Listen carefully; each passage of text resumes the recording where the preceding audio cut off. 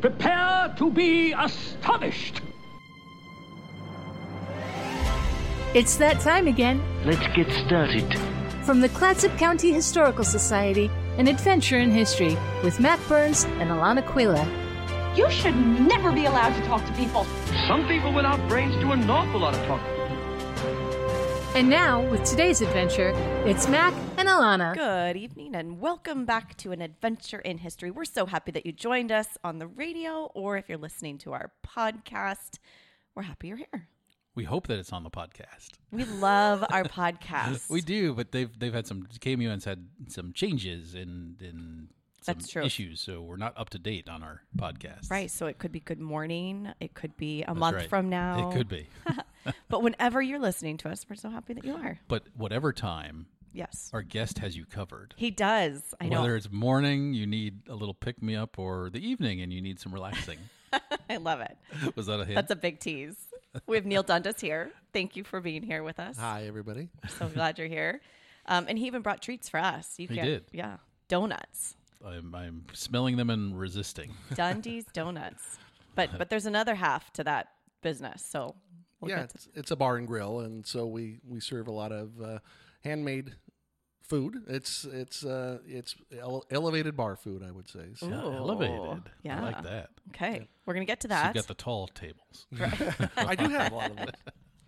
All right, so I got should we get to it? got the word of the day. The word of the day. Lost word. And this one, it reminds me of Neil, one of his businesses. Oh. There's your hint. Homerkin. Homerkin. Spell it. It's Homer, Homerkin. Many Homerkin. a problem. Oh, you want to just guess? Oh, well, if you're going to give me even more of a hint. Many a problem can be solved with a Homerkin. Okay, so I believe that is just a common sense way of doing something. Ooh, nice. I Any think guesses? it is a 22-ounce cerveza. Oh, he's got it. It's a measure of beer. Wow. So it's more like the 22 ounce. So it's the measure. So it can be solved with the measure of the cold stuff. Nice. Okay.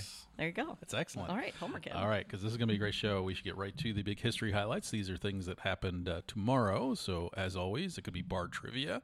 It could be things to bring up as you're having your morning donut and coffee. Yeah. Or icebreakers. All right, so on this day... Oh, wait, I have one. You have to guess the date. The first fake fingernails are sold. What year? Oh my goodness. Wow. 1970. Wow. And how about you? 1894. That guess makes me laugh. I like that. I would have had no clue either. I could have gone anywhere in a century. But 1952. 52. 52, the first fingernails. Okay, good to know. I've never, ever done fake fingernails, but my 8-year-old would love to do it. I'm sure. Oh my gosh. I've said no so far, but Good for you. yeah. I just figured that they had wooden teeth, so why wouldn't Wooden they have fingernails. wooden fingernails? It's true. Little known fact about George Washington. All right. You're going to be a good guest. I like you already. Let's see. On this date in 1789, so November 13th, we're talking about, 1789, Benjamin Franklin writes, "Nothing is certain but death and taxes." Ooh. We like that phrase. Yes. 1851, the Denny Party lands at Elkey Point, the first settlers of what would become Seattle, Washington. Okay. And I do have to highly recommend the Seattle Underground Tour. Okay. I've done it a number of times, and I'm a big fan. And they talk about the origins of...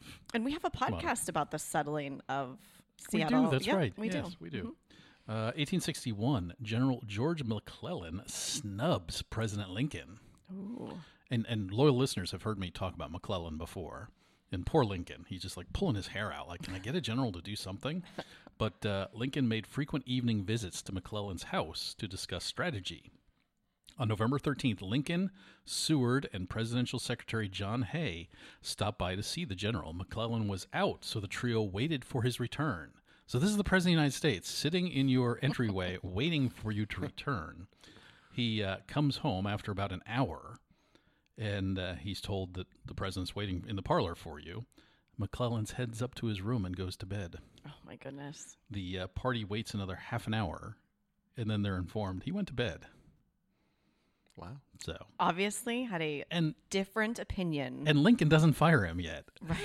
You would think that would be enough Right. right there.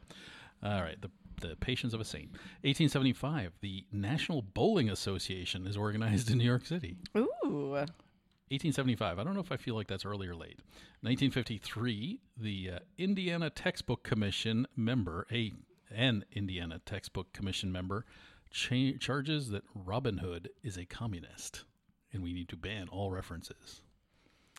Yes. So Book banning. We've had a whole discussion I on looked this one up a little bit more. This was a woman, Mrs. Thomas J. White. So a woman who has to go by her husband's name in these references is the one that called for the removal of it. And it went so far that the governor sort of got involved.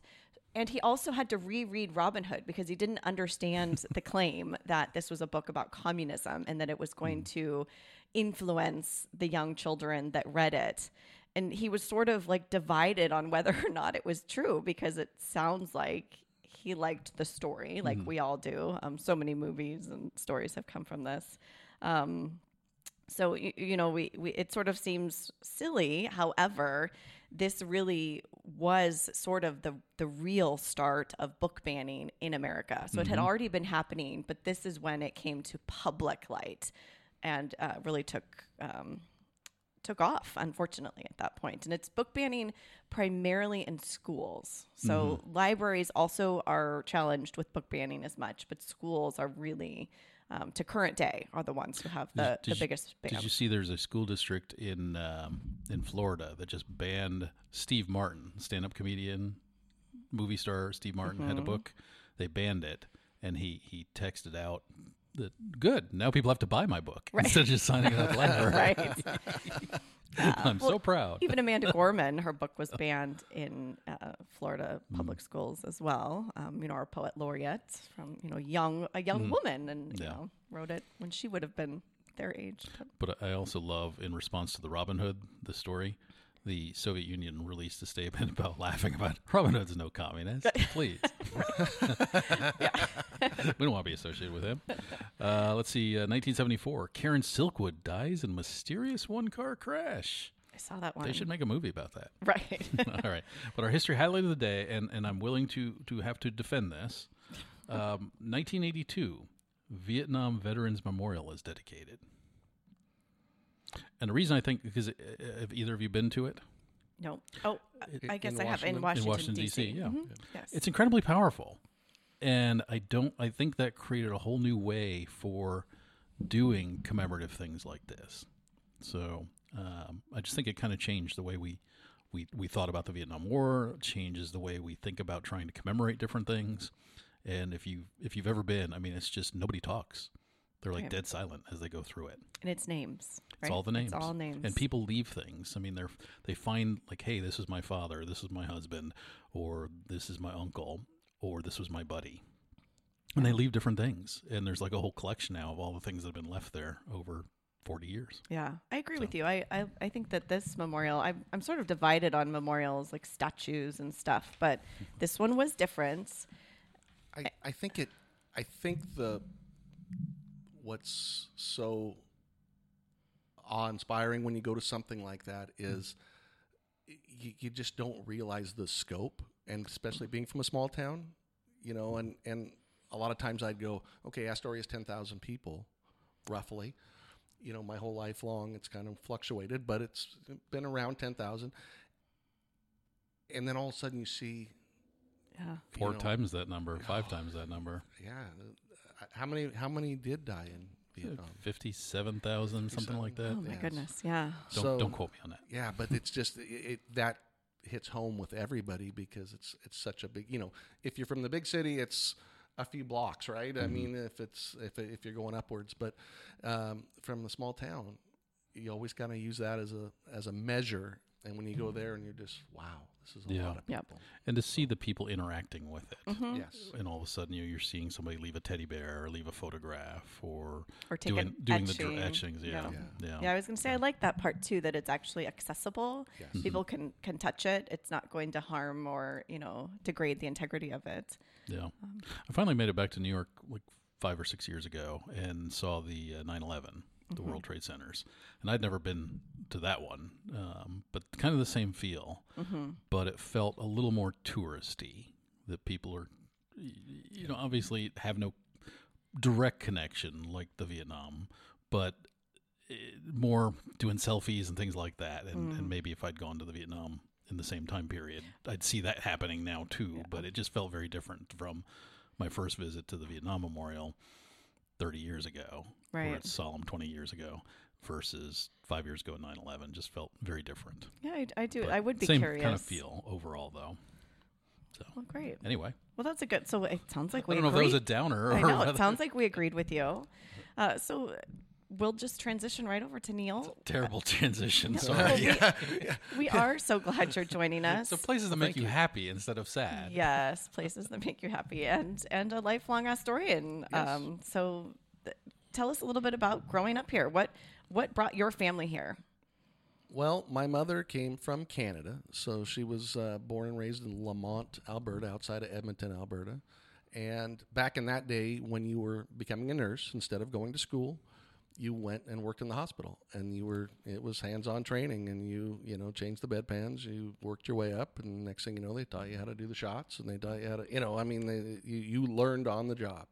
And so she basically emigrated to Columbia Memorial, came down here, worked at, I believe it was St. Mary's, the larger one of the two, and she met my father, who came from Kalama, Washington, and just a hardworking guy, and worked in lumber mills and all that stuff. Just worked his way up, and he came here to work at the Astoria Plywood, and bought a share in that, and they met, and I one of my favorite stories about my dad. He's I would have to say more of a redneck compared to somebody coming from the nursing, and so she made him this angel food cake, and she was so proud of it. And he came in and he goes, "I bet you I can eat that in one bite."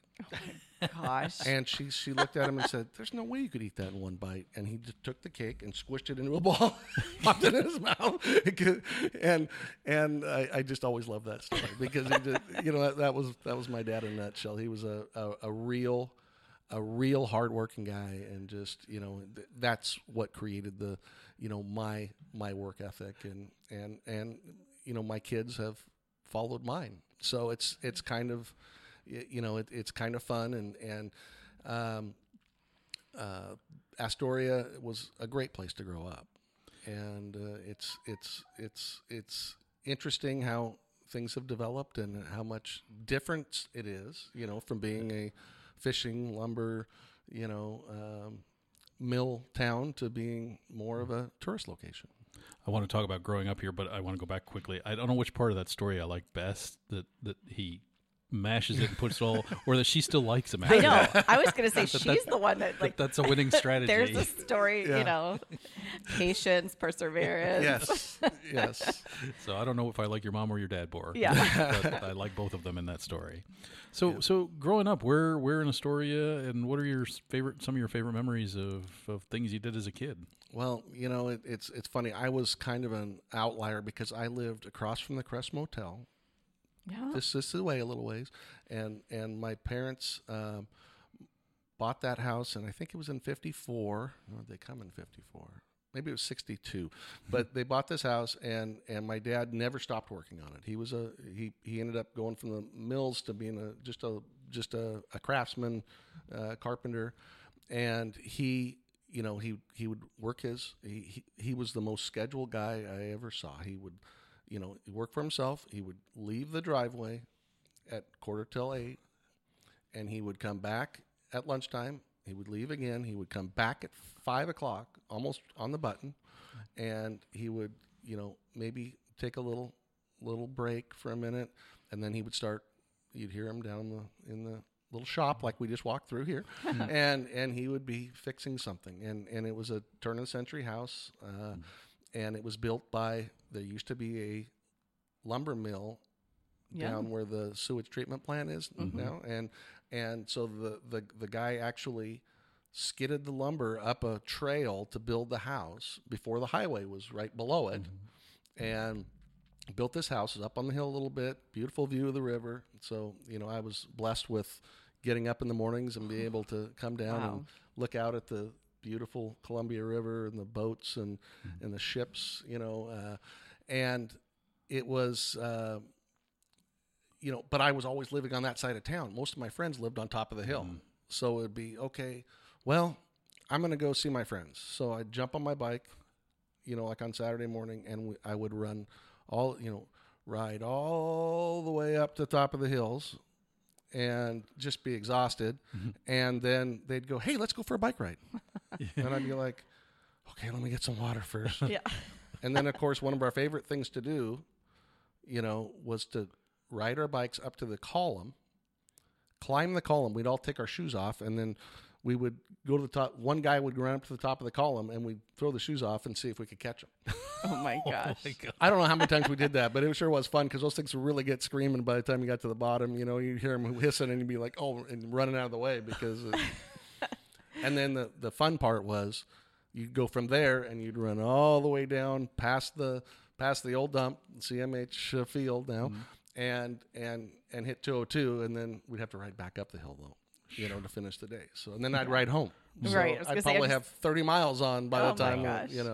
That's amazing. It was a great existence back then. It was a great way to grow up and a lot of good friends. And, it's still hard for me to believe. I'm 57 years old, and it's hard to believe I've been here, in this county for most of my life. So now I live out on the opposite end of Seaside. So I live 8 miles from Seaside up on Highway 26 outside of town. So, But you don't have to ride your bike into town. I don't have to, but I have thought I have done it a few times. It's probably an easier ride. One way. There's a lot more traffic Yeah. now. And it's a little bit with the traffic coming into Seaside. When it is good weather, you don't necessarily want to be on a little skinny little side of the road. So did you go to Astor then? Is that the? I went to Astor. Okay, and it was K through. What It at was. that I time? was the first year that went to the middle school. Okay. So when they changed over, all my I had four. There was four of us siblings, and they all had Mr. Hansen was the 6th grade teacher, and I was looking forward to that. But when I got to be a 3rd grader, they said, "Oh, well, we're going to change it, and we're going to realign it, and we're going to have the middle school." And so I went from 1st through 4th. Okay. And I was the first year that did that. And then went up to the middle school 5th through 8th, and then to the high school 9th through 12th. Okay. So one of the things that fascinates me about Astoria and Clatsop County, whenever we talk to people like you that grew up here, frequently hear you're still friends with a lot of the people you went to school with. Oh, yes. And are you? And Oh, yes. who are some of those folks? And why did you keep in touch with each other? Well, it's kind of funny. So a lot of us, I went to school, I went to Mount Hood for 2, and then I went to Portland State. A lot of us went our different ways, and then a number of us ended up in Seaside for whatever reason. The Udys, Darren and Mark Udy, Paul Teddy. Ronnie Williams is still a very good friend of mine, owns Clatsop Distributing. And so it's always amazing to me. We'll just get together every once in a while, and somebody will show up, and then somebody else will show up, and then we have a kind of a calling circle, and we'll end up getting together and having a little happy hour here and there, and it's kind of heartwarming when you have that old clique, that's still running at 40 years, 50 years later, but extended, like I'm still friends with a lot of the kids I graduated with as far as same school year, but I'm more friends with younger ones and older ones, so it's kind of my community kind of grew as far as the friendships. So it's a lot of fun. It's good being here. Yeah. And I look at people nowadays, and I think that's kind of one of the hardest things with kids growing up, especially going through COVID and everything else, when you don't have those tight-knit relationships as kids, Yeah. You know, a lot of it, more of it's, you know, social media and the being tied around TV and video games and all that kind of stuff. They're not getting on their bikes and riding up to the column together. Yep, they're not. Those are the And throwing shoes at each other. And I, you know what? Those things will never, you know, always be part of my life, and so it's interesting, and I feel sorry for kids that don't have those opportunities anymore. You know, and it's, you know, it's a different world. So, what did you think you were going to do when you went off to college? What did you think your life was going to be like? When I graduated, I started working for a big company in Nabisco that made Oreos and Wheat Thins and all that stuff. And so I actually started here, and I went up and down the coast. I went to Longview, I went to St. Helens, and all the way down to Lincoln City. So as a 18, 19-year-old, I was running a route, going store to store, just merchandising stores, and it was a lot of fun. I enjoyed it. I went to my boss at the time and I said, you know, I can do a better job than these salesmen that are the next step up. And they go, well, Nabisco requires a college degree. And I said, okay. So I went to school. And as I went to school, they made me a salesman, you know, a relief salesman, and on the summers. And, you know, I would work, when I was in Portland, I would work for the company too. And I worked up till I graduated. And I said, you know, and I planned on staying with that company. It was a pretty good company, but it was going through a lot of changes, being bought by KKR and all these different, you know, it became from being a big company to being a super big company.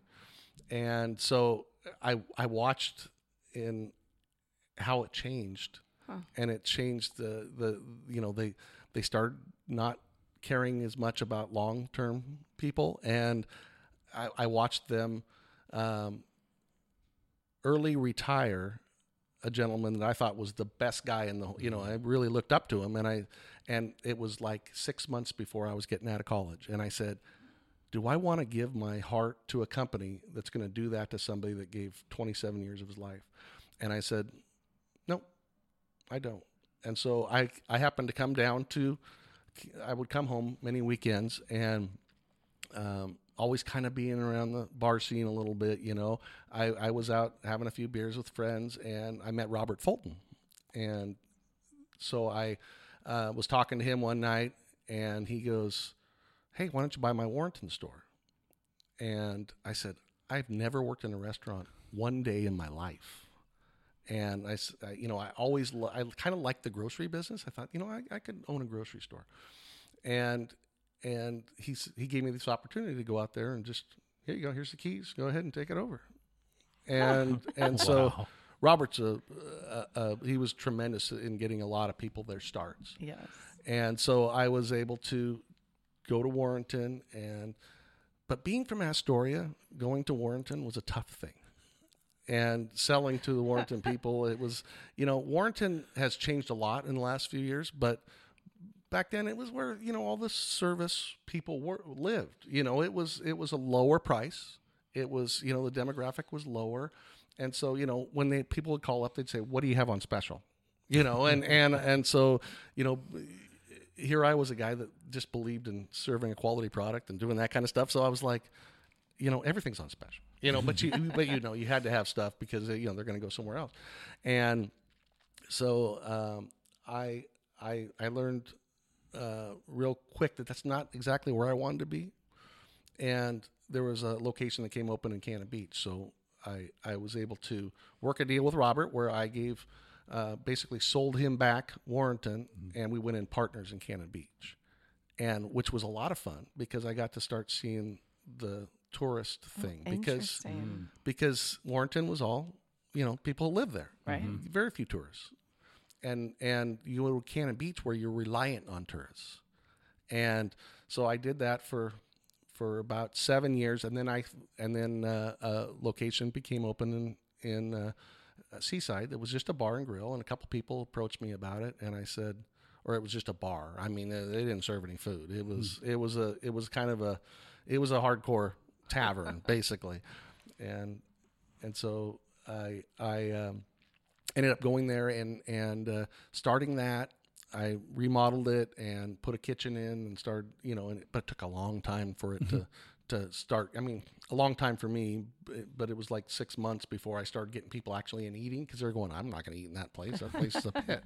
And once I got them in, I changed people's opinions, and I kept expanding, and I expanded it from, 1 15-foot area to a 30-foot area to a 60-foot area, and then I added the donut shop and added 20 more feet of frontage. So now I did that in about 6 years' time.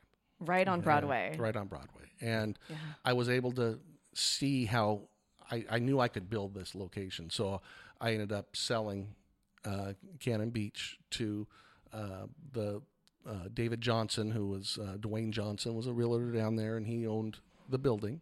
And so I was able to sell it to his son. So it was a nice transition for me. Oh, that is nice. And I've been there ever since, and just always try to grow. I love that. I did not know the Fultanos connection with Robert. Yeah. Robert's such a wonderful person, and like I say, it's given a lot of people a lot of opportunities over the years. I mean, had thousands of employees. I mean, it's crazy. And now, he sold Astoria to Mark Carey, and he's a big part of the community. And Toby Harris went to Clatskanie, and he's an Astoria boy, and now he's got Scappoose and Clatskanie. And there's a Guy Romine in Canby. I know, I was going to say Canby even now. Yeah. So there's he's had a far-reaching effect, and just like I said, a wonderful person, great heart. I love that. And that's how I measure people, is by their heart, not by. So what do you think your key to success has been with these businesses? I think it's always, what do you like about it? People.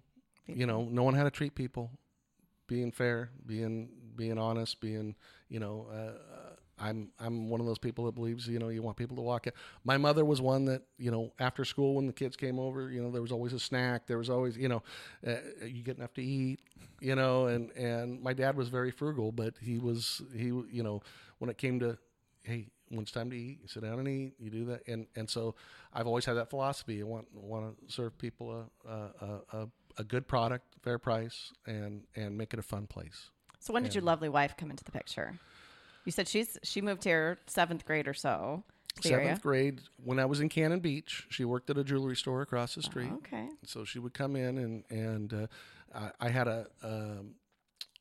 it goes back to Coca-Cola had a deal where they had these polar bears that the top would pop off and you could refill them. And so I sold those, and then they could come refill them anytime they wanted. So I got to see her a lot, and then she was a little younger than me, and her mom worked at the bank. And so her mom finally said to me, "Why don't you ask my daughter out?" And I said, "Well, she's a little younger than me." And she goes, "What's that matter?" So we started dating, and a year later we were married. Oh, and how long have you been married? 26 years. Oh my goodness. I love it. Yeah. I love a good love story. Yep. So what keeps you guys here aside from the donuts and Dundee's Bar and Grill? Well, my wife really loves palm trees and would really love to have someplace else to go during these weather times. But we've got my daughter's 26, and so we've been married 27 years. So my daughter's 26. She's a nurse at Providence. Mm-hmm. My son he's a grease monkey. He's always loved cars and stuff. So he works on heavy equipment for D Borders Diesel out in Jeffers Gardens. And then my youngest is still a 16-year-old. Oh, she'll be 17 this month on the 20th, and she's a heck of a basketball player. And she goes to Astoria High School. I love it. So they've got a really special group of girls that are going to compete for the state. Well, thank you so much. I hate to end on the stupidest question, but what's your favorite donut? Oh. Probably, it's kind of tied. Buttermilk bar, maple bar. Okay. Excellent. Good answers. Thank you so much. And go make some history. We'll catch you next week. Thanks for listening. Thank you for joining us for An Adventure in History. An Adventure in History is created and produced by the Clatsop County Historical Society and brought to you by KMUN.